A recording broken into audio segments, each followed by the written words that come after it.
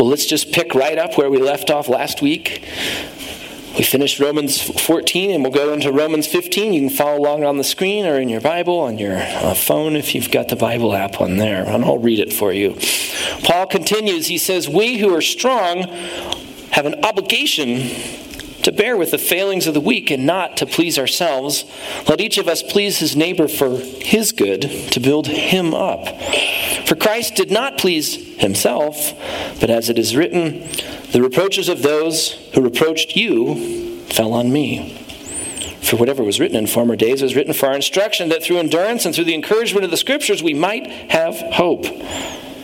May the God of endurance and encouragement grant you to live in such harmony with one another in accord with Christ Jesus, that together you may with one voice glorify the God and Father of our Lord Jesus Christ.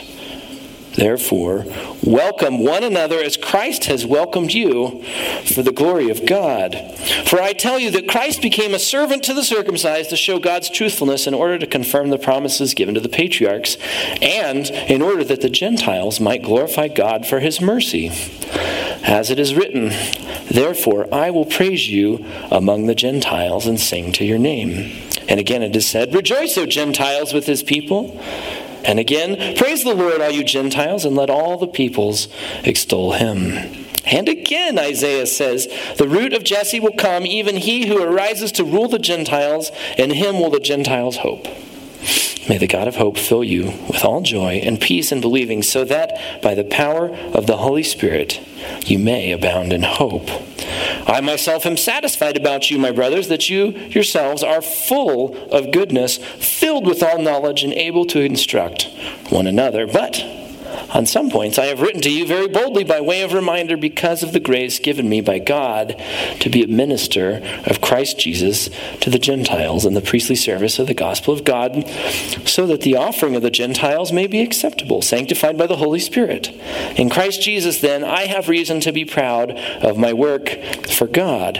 For I will not venture to speak of anything except what Christ has accomplished through me to bring the Gentiles to obedience, by word and deed, by the power of signs and wonders, by the power of the Spirit of God, so that from Jerusalem and all the way around to Illyricum, I have trouble with that one, I have fulfilled the ministry of the gospel of Christ, and thus I make it my ambition to preach the gospel, not where Christ has already been named, lest I build on someone else's foundation, but as it is written, those who have never been told of him will see, and those who have never heard will understand. And that's where we're going to stop today. And so as we pick up where Romans 14 left off, we see that we love each other because Christ first loved us. That was one of our points last week, and Paul continues it there in the first verse. He says, we who are strong have an obligation to bear with the failings of the weak and not to please ourselves. So who is strong? He says, we who are strong. So who is strong?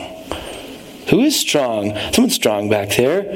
Yes, we're strong. You'd say, I'm strong. You're strong. Why are we strong? We're strong because Christ loves us. You're strong because Christ loves you. What else? Where else would your strength come from? That's where our strength comes from. We see that in 1 John 4:19. We love, why? Because he first loved us. So we who are strong do what? Have an obligation. An obligation. Well, what is an obligation? Well, let's be clear again, and we keep going over this, and it's important to keep going over this. Obligation does not mean we're obliged in the sense of we owe God because we're trying to earn something from God. We're trying to earn this salvation. We're trying to earn this free gift. No, it is a free gift. We can't earn it. We are obliged in response to God's maximum love for us. So we're strong. Now we have this obligation to do what? Bear with the failings. See that? Bear with the failings. Well, what does it mean to have a failing? We all think about failing. We think about school. Oh man, got an F. Well, what is a failing? What does it mean, someone who has a failing? Well, one option would be just when we have a struggle to do the right thing. And that might be others. That might be ourselves. Man, I've got to struggle to do the right thing. And another option, though, would be somebody whose views or actions are maybe at odds with mine. Oh, they have a failing in the sense that I'm here and they're there. And so what does Christ's love point us to do? It points us to bear with those failings. Bear with those failings, which means stick it out, which means carry on. Example for me that comes to mind is parenting, right? Now, we don't have some expectation that our children are born perfect or live perfect or make perfect choices, and we're trying to help build character in them and make choices. But man, I think parents, you would probably agree, there's times where you just go, oh man, these kids have some failings, right? Just as our parents have done that with us. But we can't just put a sign on them and put them out on the curb and say, someone else deal with these failings. We're obligated to bear with those failings, right? We can't just get rid of it. And that's what I think the picture is here, is that we got to bear with those failings as a parent does with a child. Paul goes on and he says, please his neighbor. Let each of us please his neighbor. Well, the significant thing about that is, what is our natural tendency to do? To please ourselves, isn't it, right? That's not my natural tendency. I'm not going to go, I'm going to go please that guy. So he's saying, hey, lay down your own desires to please yourself and please somebody else. And not just somebody else, somebody who has a failing, somebody who's weak, somebody who's at odds with you. And then furthermore, do what? Build him up. Build him up. So if I think about building somebody up, it's going to take efforts. And so if I'm going to make efforts to improve the life of somebody else, what's the fruit of that? If I'm going to invest in somebody else to build them up, what is the fruit of that? Well, one set of fruit is that person is probably going to draw closer to God. Another set of fruit is that person might then turn around and take that love and affect others. And so that is what it means. To build him up is to take Christ's love and pass it on to others so they might also pass it on. So that's what Paul is getting at. So what is the goal? The goal is to live in such harmony with one another that together you may with one voice glorify God. When we love others as Christ has loved us, unity is created. That's really the essence of it. And I think everybody understands and recognizes there's a beauty to unity, and good is accomplished in unity. Right? We think about sports. Obviously, this is a sports town, and you think about championship teams. One thing that characterizes championship teams is not just that they're very talented, but they have a unity.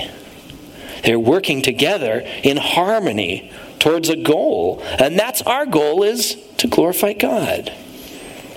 That's where God is wanting us to go. Now, that's what God wants for us. But does the world perceive Christians as united? Does the world look at us and say, yeah, Christians, they're really together. They're really united? I don't think so. I think they see us like this, right? This picture, we're just a bunch of judgmental people. We're just very disunited. We have all these factions, all these groups, people at odds with each other, people pointing fingers, people who are rude. That's what they see. And I would say, well, why does the world have this perception of Christians? Why do they have this perception? Are they just jealous and bitter and upset about Christianity? I don't think so.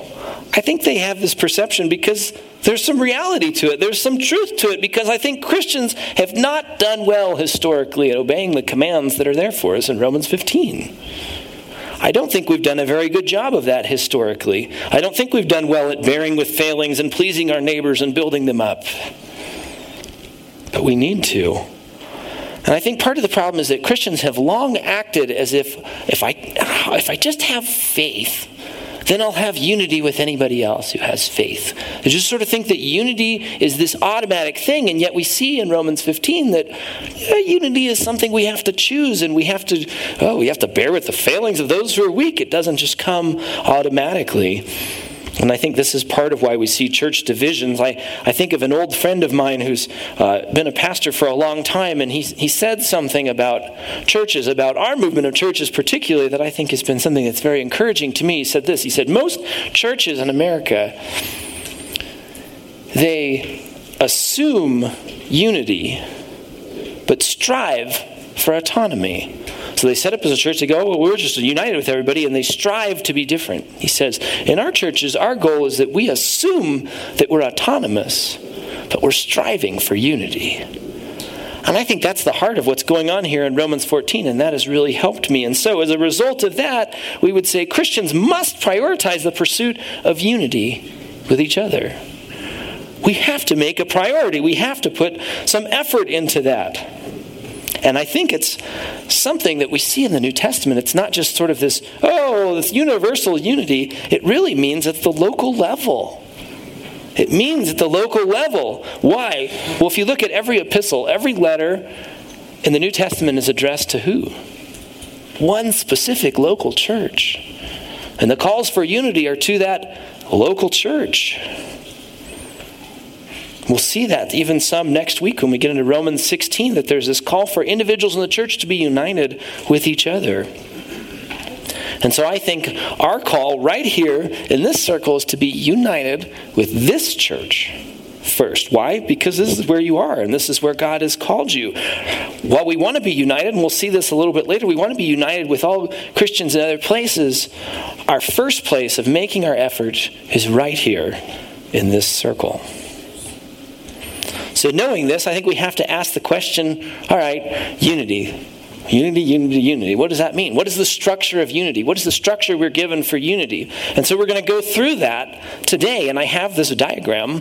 This is a very high-tech diagram that shows you kind of these spheres or these levels of unity that we want to strive for. So the first one we're going to talk about today is faith. Number one, our first circle is the faith.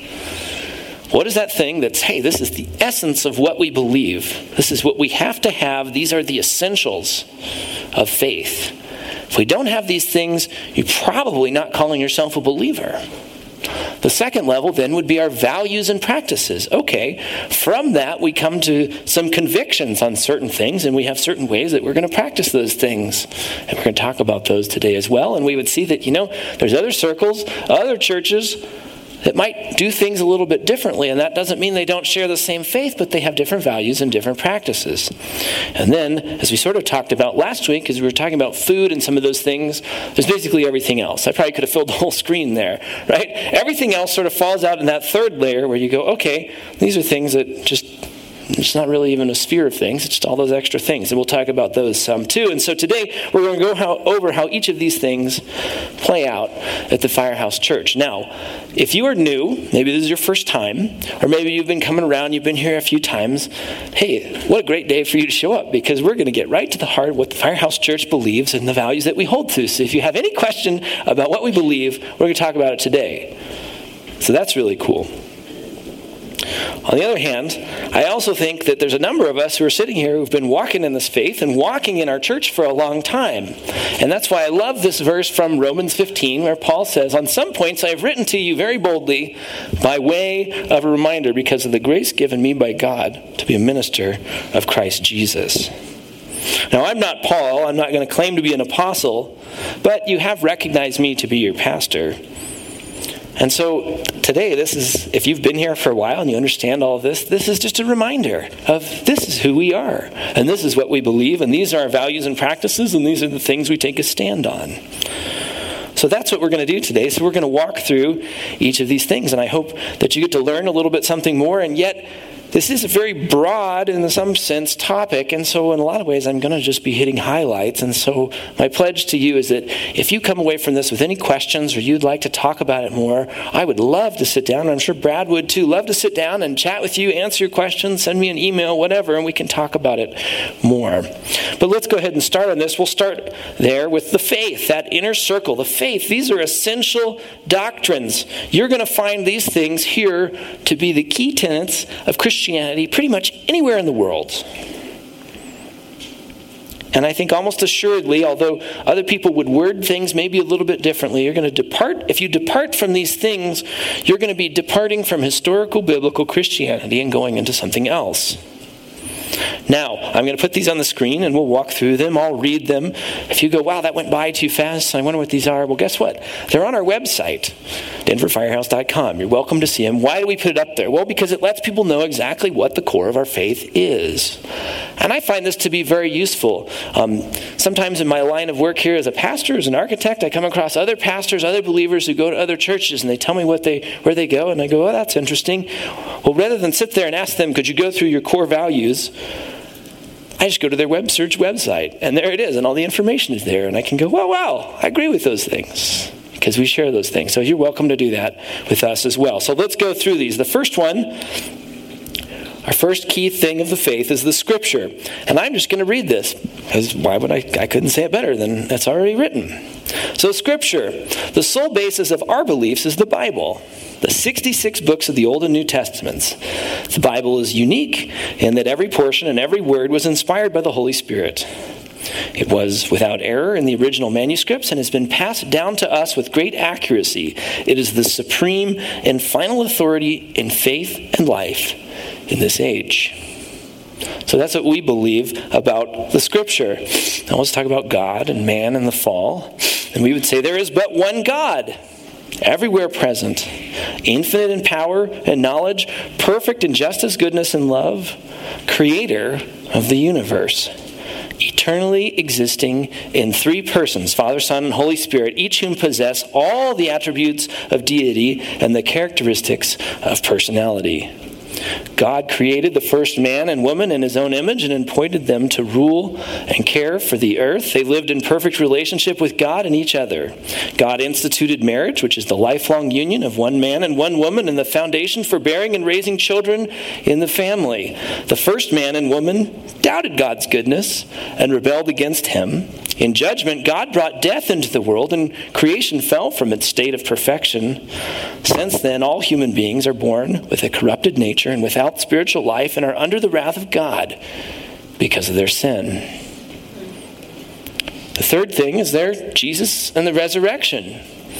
God the Father, by his own choice, for his own glory, and out of love for sinful men and women, that's you and me, sent his Son Jesus, the Christ, into the world to reconcile sinners to himself. Jesus was conceived by the Holy Spirit and born of a virgin. He was God in the flesh, both true God and true man. Jesus lived a sinless life and voluntarily suffered and died as our substitute to pay the penalty for our sins, thus satisfying God's justice and declaring righteous all those who trust in him alone. 3 days after his crucifixion, God raised Jesus from the dead in the same body, though glorified, in which he lived and died. He bodily ascended into heaven and sat down at the right hand of God the Father, where he, the only mediator between God and man, makes intercession for his own. So that's what we believe about Jesus and the resurrection. It comes to salvation and assurance. Men and women are freed from the penalty of their sins, not as a result in whole or in part of their good works, goodness or religious observances, but by the undeserved favor of God alone, which was given through the life, death, and resurrection of Jesus Christ. And if you come to this church, we say something about this every week, don't we? God forgives and accepts all who put their faith in Christ alone for their salvation. All who are born again of the Spirit can, through the sure promises of God, be fully assured that God will complete the work he has begun in them. They are sealed with the Holy Spirit, who is God's deposit, guaranteeing their eternal inheritance. Good works are not the basis for acceptance by God. But as believers grow in doing good, they grow in the assurance that they are truly children of God and that they will be with the Lord when they die. Speaking of the Holy Spirit has come into the world to reveal and glorify Christ, to convict men and women of their sins, and to impart a new life to all who place their faith in Christ. He permanently indwells believers from the moment of spiritual birth, guides them into truth, and empowers them to live a life pleasing to God. It's the core of what we believe about the Holy Spirit. We talk about Jesus, and he's coming back. That's what the Scripture tells us. The Lord Jesus Christ will physically return to the earth to reign in glory. He will raise the dead and judge the world in righteousness. The wicked will be sent to eternal punishment. the righteous will receive immortal bodies and be welcomed into eternal fellowship with God in a world where all things will be made new. And man, I'm looking forward to that day. Amen. Baptism in the Lord's Supper. Jesus commanded that those who believe in him are to be baptized in water as a declaration of faith and a symbol of new birth in Christ. He also instructed his followers to remember him by partaking in the Lord's Supper, which reminds us of his death, resurrection, and future coming. And just for all of you who are aware, we love to do baptisms, and we do them periodically. We don't do them on a schedule, just as someone wants to make that statement of faith in Christ. We'd love to do some here before the end of the year. If you're interested in that, you could talk to me. And then it talks about the Lord's Supper. We just take that as communion, and we plan on doing that a couple times here before the end of the year, once the Sunday after Thanksgiving and once the Sunday after Christmas. So look forward to those things coming up as well. Final point. Point 8 here, the church. Here's what we believe about the church. All true believers, whether Jew or Gentile, male or female, rich or poor, people of all ages and races make up the church worldwide as God's family. They should gather together in local churches for worship, prayer, fellowship, and teaching in order to be conformed to the image of Christ and to become equipped to carry out the Great Commission that Christ gave his followers in Matthew 28, 19, and 20. All right, so that was a lot of reading, but I think there's a lot of good points there. And we'd find that's really the core. That's our faith. That's what we believe, and that's what you're going to find Christians everywhere are going to believe essentially that. Again, they may not word it exactly the same way, but these are the principles of the Christian faith. And in our church, we're not going to compromise those things. They're centered around the gospel, and they're aligned with historical biblical Christianity. You're going to see people holding that faith all throughout time back to Christ, and they will continue to as well. So that's the core. We can have unity in those things, right? Well, now there's the next level. The next level is those values and practices, right? We kind of go to the next level. And we have those essential doctrines. That was our faith. And now there can come some places where there starts to be a little bit of branching out on some of these issues. And last week we talked some about wrestling with principles, wrestling with their scripture and our faith, and coming to conclusions. And sometimes that happens at the church level. And we start to think about things of the how-to, right? So we talked about baptism and we talked about the Lord's Supper. There can be a wrestling with, well, how do we do that?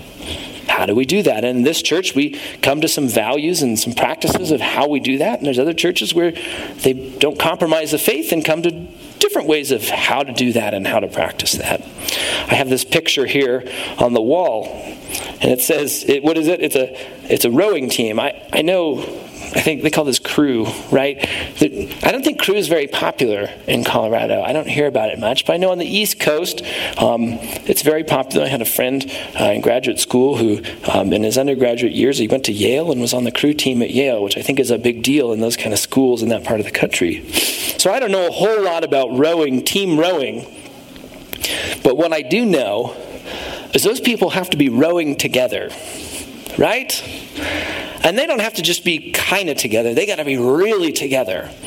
They got to be really, really in sync, and their oars moving in exactly the same way and exactly the same time and exactly the same motion. And a lot of times when there's that many, and there's somebody who sits in the front and they've got some kind of funny name, and I don't know what it is, but that person kind of marks the time and tells them, do this and now. I don't know how it works, but that's what they do. Well, what happens if one of those people in there is like, I've got a different technique for rowing. I've got a different stroke pattern. I've got a different rhythm, and they start going with that. How's that going to go for that team? Not very well, is it? Right? And that's kind of where it comes to, where you'd say, well, it's not like they're necessarily rowing backwards. They're probably still rowing in the right direction, but they're not united. They're not linked in. Instead of giving up what they think is the best way of rowing and doing the thing that the team is doing, they're kind of trying to do their own thing. And that's where these values and practices come in. I think that's a picture of what we're talking about, where we go, okay, you could come to maybe some different conclusions and some different convictions on some of these things, but at some point a church, an organization has to come up with, these are our values, these are our practices, this is how we're going to row together. And so that's what these things are. And so we're going to walk through these. Now, as a church, we're part of a movement of churches called Great Commission churches. And we share values with those churches, that organization. And that organization has put together a booklet about our core values at this level. And I love it. It's great. I would love to give anyone a copy who would like it. You just let me know and I will get you a copy. But there's a statement in the introduction to this book, and I love it. It's right here. It says this: the purpose of this book, the purpose of these core values is to explain, not exclude, to build bridges, not walls, to inspire, not to restrict. The goal is to give an honest explanation of the commonly held values and practices. So in that spirit, I'm going to just talk about through some of these things. I think there's 8 of them here.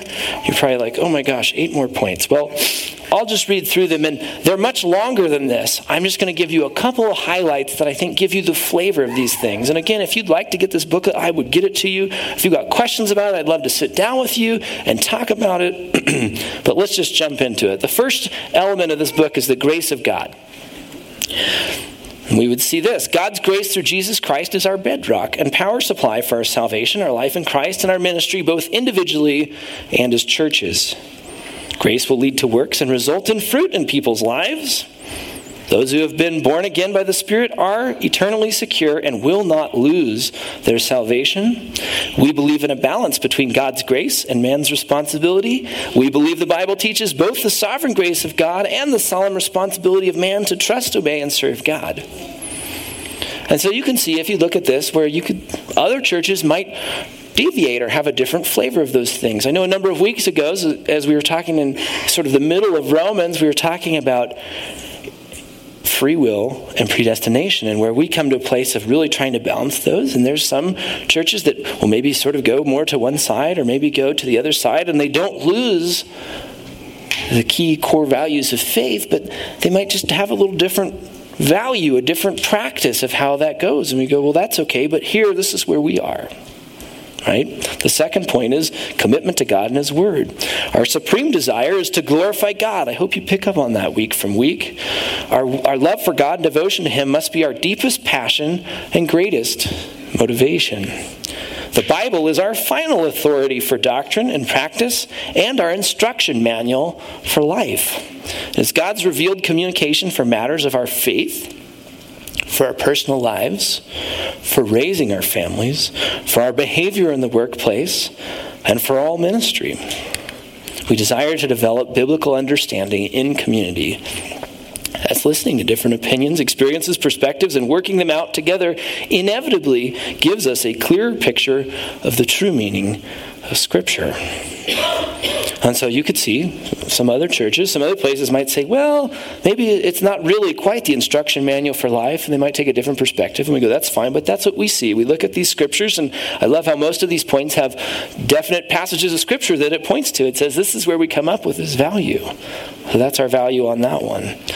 Our third value, all nations reach with the gospel. That's our desire, is that all nations would be reached with the gospel. And hopefully you've seen that in our church. We would say out of our love for God and people, our mission as individuals and as a church is to fulfill the Great Commission. There, Matthew 28, 19, and 20. To go and make disciples of all nations, baptizing them in the name of the Father and the Son and the Holy Spirit, and teaching them to observe all that Christ has commanded. Based on the example of Acts 1:8, we generally seek to follow a principle of progressive geographical expansion, reaching people first in our city, then in our region, then in our nation, and then in the world. And we've done that. You've seen, if you've been around our church for a while, you see obviously we're very focused, all of us here in this city, and yet we've done things regionally. We're supporting other works in our region. We've taken mission trips in the region, in the nation, and even in the world. And for those of you who don't know, we have a couple who's there helping to lead an underground fellowship in China right now. And we're supporting that. And we get to the church, the fourth point. God has commissioned and established the local church as His primary means of loving Him and others by winning people to Christ, building them to maturity, raising up leaders, and starting new churches. Acts 2:42 provides a model for the practice of our church. And they were continually devoting themselves to the apostles' teaching and to fellowship, to the breaking of bread, and to prayer. We organize around small groups for building friendships, Bible study, discipleship, mentoring, accountability, outreach, providing pastoral care, and developing leaders. And Brad alluded to those during our announcements. And you can see here, when you look at this point, how other churches might take a different view on some of these things. And we go, all right, that's all right, but these are our values, and these are our practices, and this is who we are, and this is how we're rowing as a church. Church leadership. We believe that Jesus Christ is the head of the local church. So that means who's the head of this church? Jesus Christ. And that the local church has final human authority over its affairs under Christ. We hold to a New Testament model of Christ-centered, submissive plurality of pastors rather than a single pastor or a congregation-led leadership structure. That's why you got Brad and I, and not just me, or not just Brad. Elders and pastors, which we see as a synonymous term, according to Acts 20, are to be appointed based upon the character qualities described in 1 Timothy 3 and Titus 1. Our general practice is to develop and appoint leaders from within the local church. And you can see how that's probably very different than a lot of other churches as well. We believe that these character qualities and doctrinal understanding needed to become an elder, pastor, overseer. Again, it's a synonymous terms. We see those qualities are best developed within the local church. Therefore, we view additional training such as Bible schools and seminaries not as a qualification, but rather as a possible supplement to the equipping of a pastor within the local church. And so I'll get asked that question a lot. Oh, Pastor, where did you get your seminary degree from? And I say, I did not.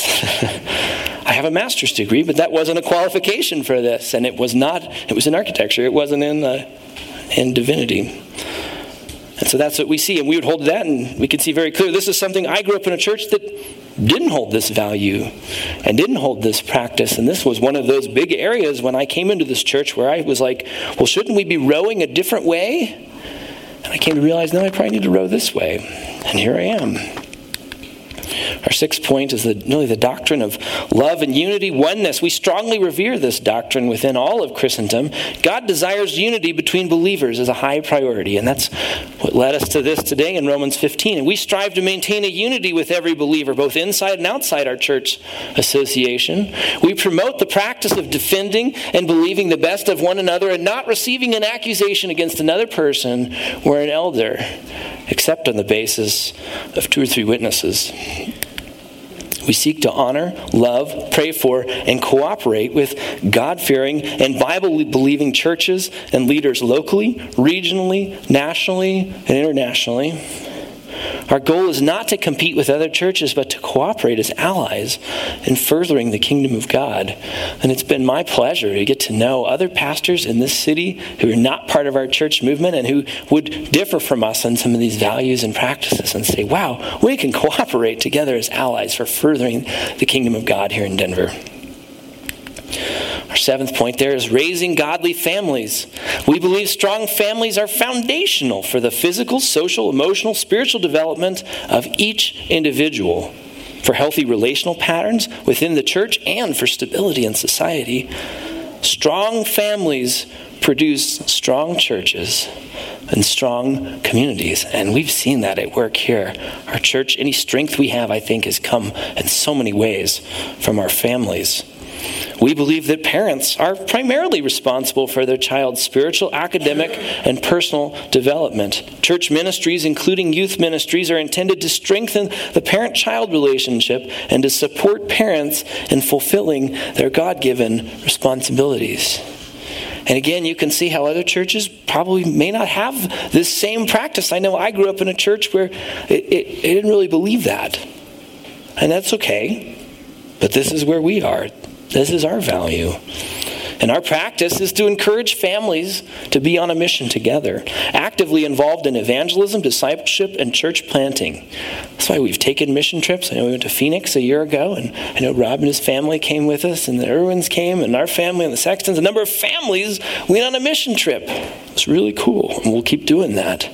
Our practice is to affirm those God has led to be single in a desire to have an undistracted devotion to the Lord. So we do love families, and we see God's good there, but we see good in singleness as God has led people into that. Don't ever misunderstand that. Singles are not second-class citizens in this church. Finally, and I think this is the last one, right? It's like, oh, are we through these points yet? Here we go. Every member is a minister. While we recognize that God calls some to be workers and the gospel is a full-time vocation, I guess that's what I get to do, we affirm the priesthood of all believers rather than a clergy-laity system.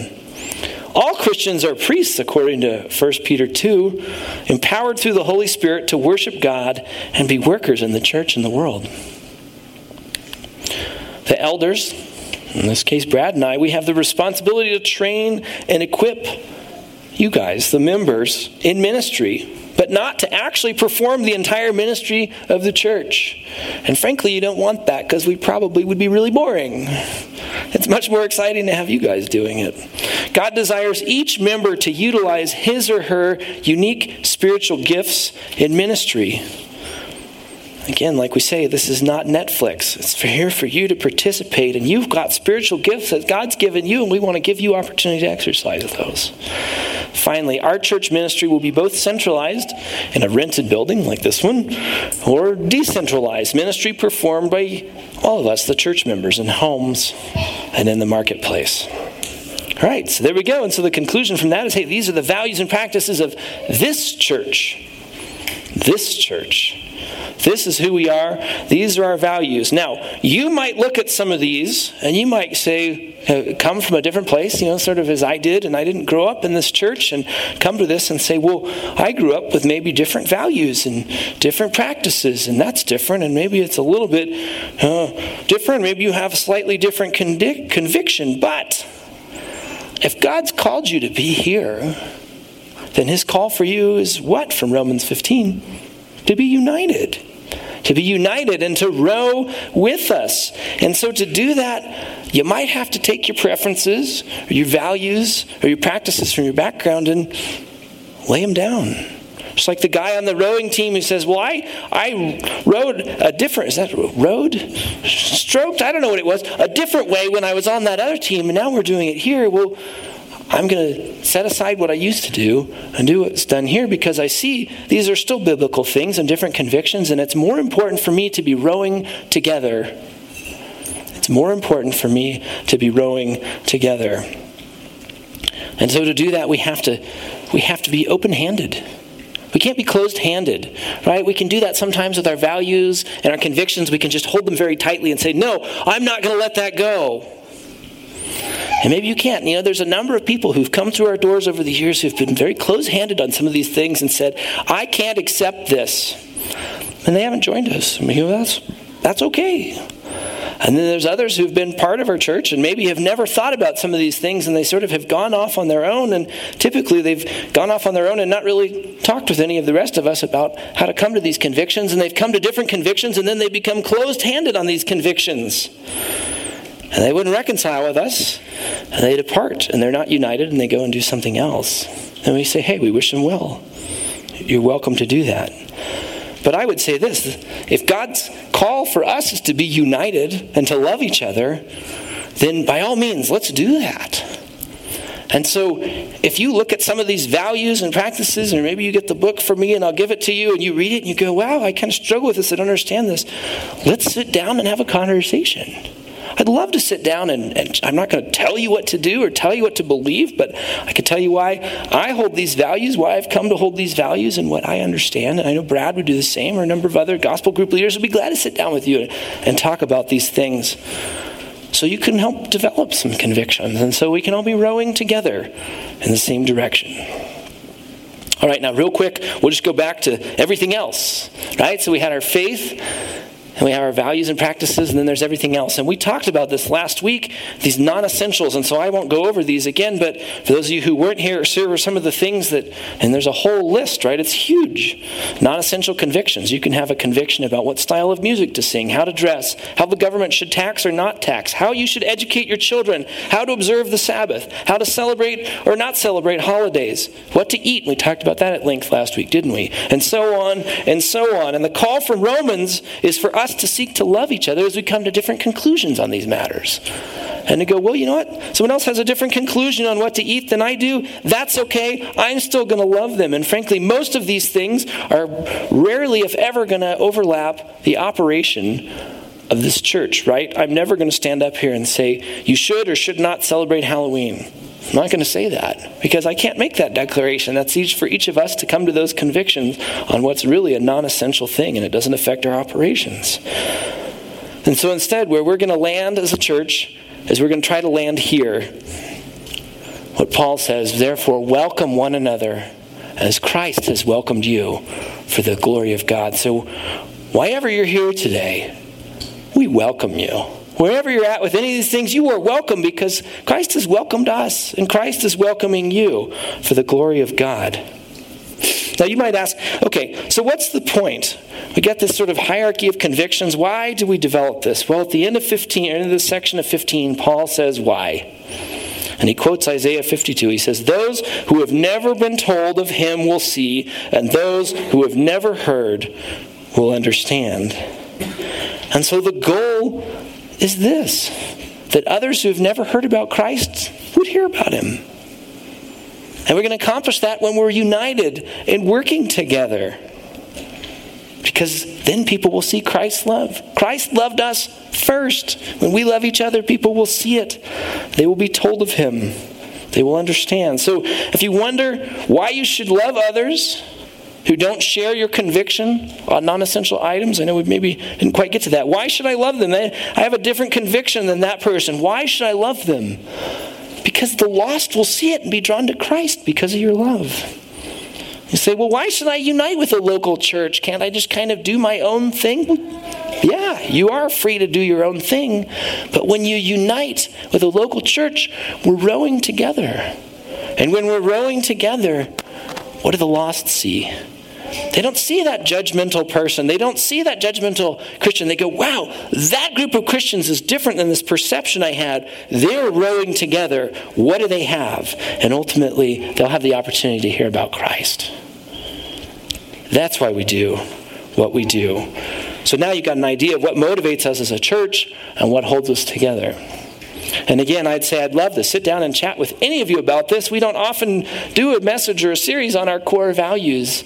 I know that they pop up into our messages and our conversations in our gospel groups, but this was an overview. And again, maybe this is new for some of you. Again, I'd love to sit down and chat with you. That being said, I'm going to close with prayer and we'll move on for the day. So thank you, Lord. God, thank you for your word and for the truth. And God, thank you that, man, God, I think back to you sent Jesus to earth. He lived a sinless life. He died in our place to pay the penalty for our sins. He rose again and he ascended into heaven. And he could have set up any sort of organizational structure he wanted. But he set up the church, the local church, and it's reinforced in the New Testament, God. And we just want to be faithful to what you have called us as believers to walk into. So God, wherever we're at today, wherever we feel, whatever we think about these convictions and these values, God, I think we can all agree that your goal for us would be unity.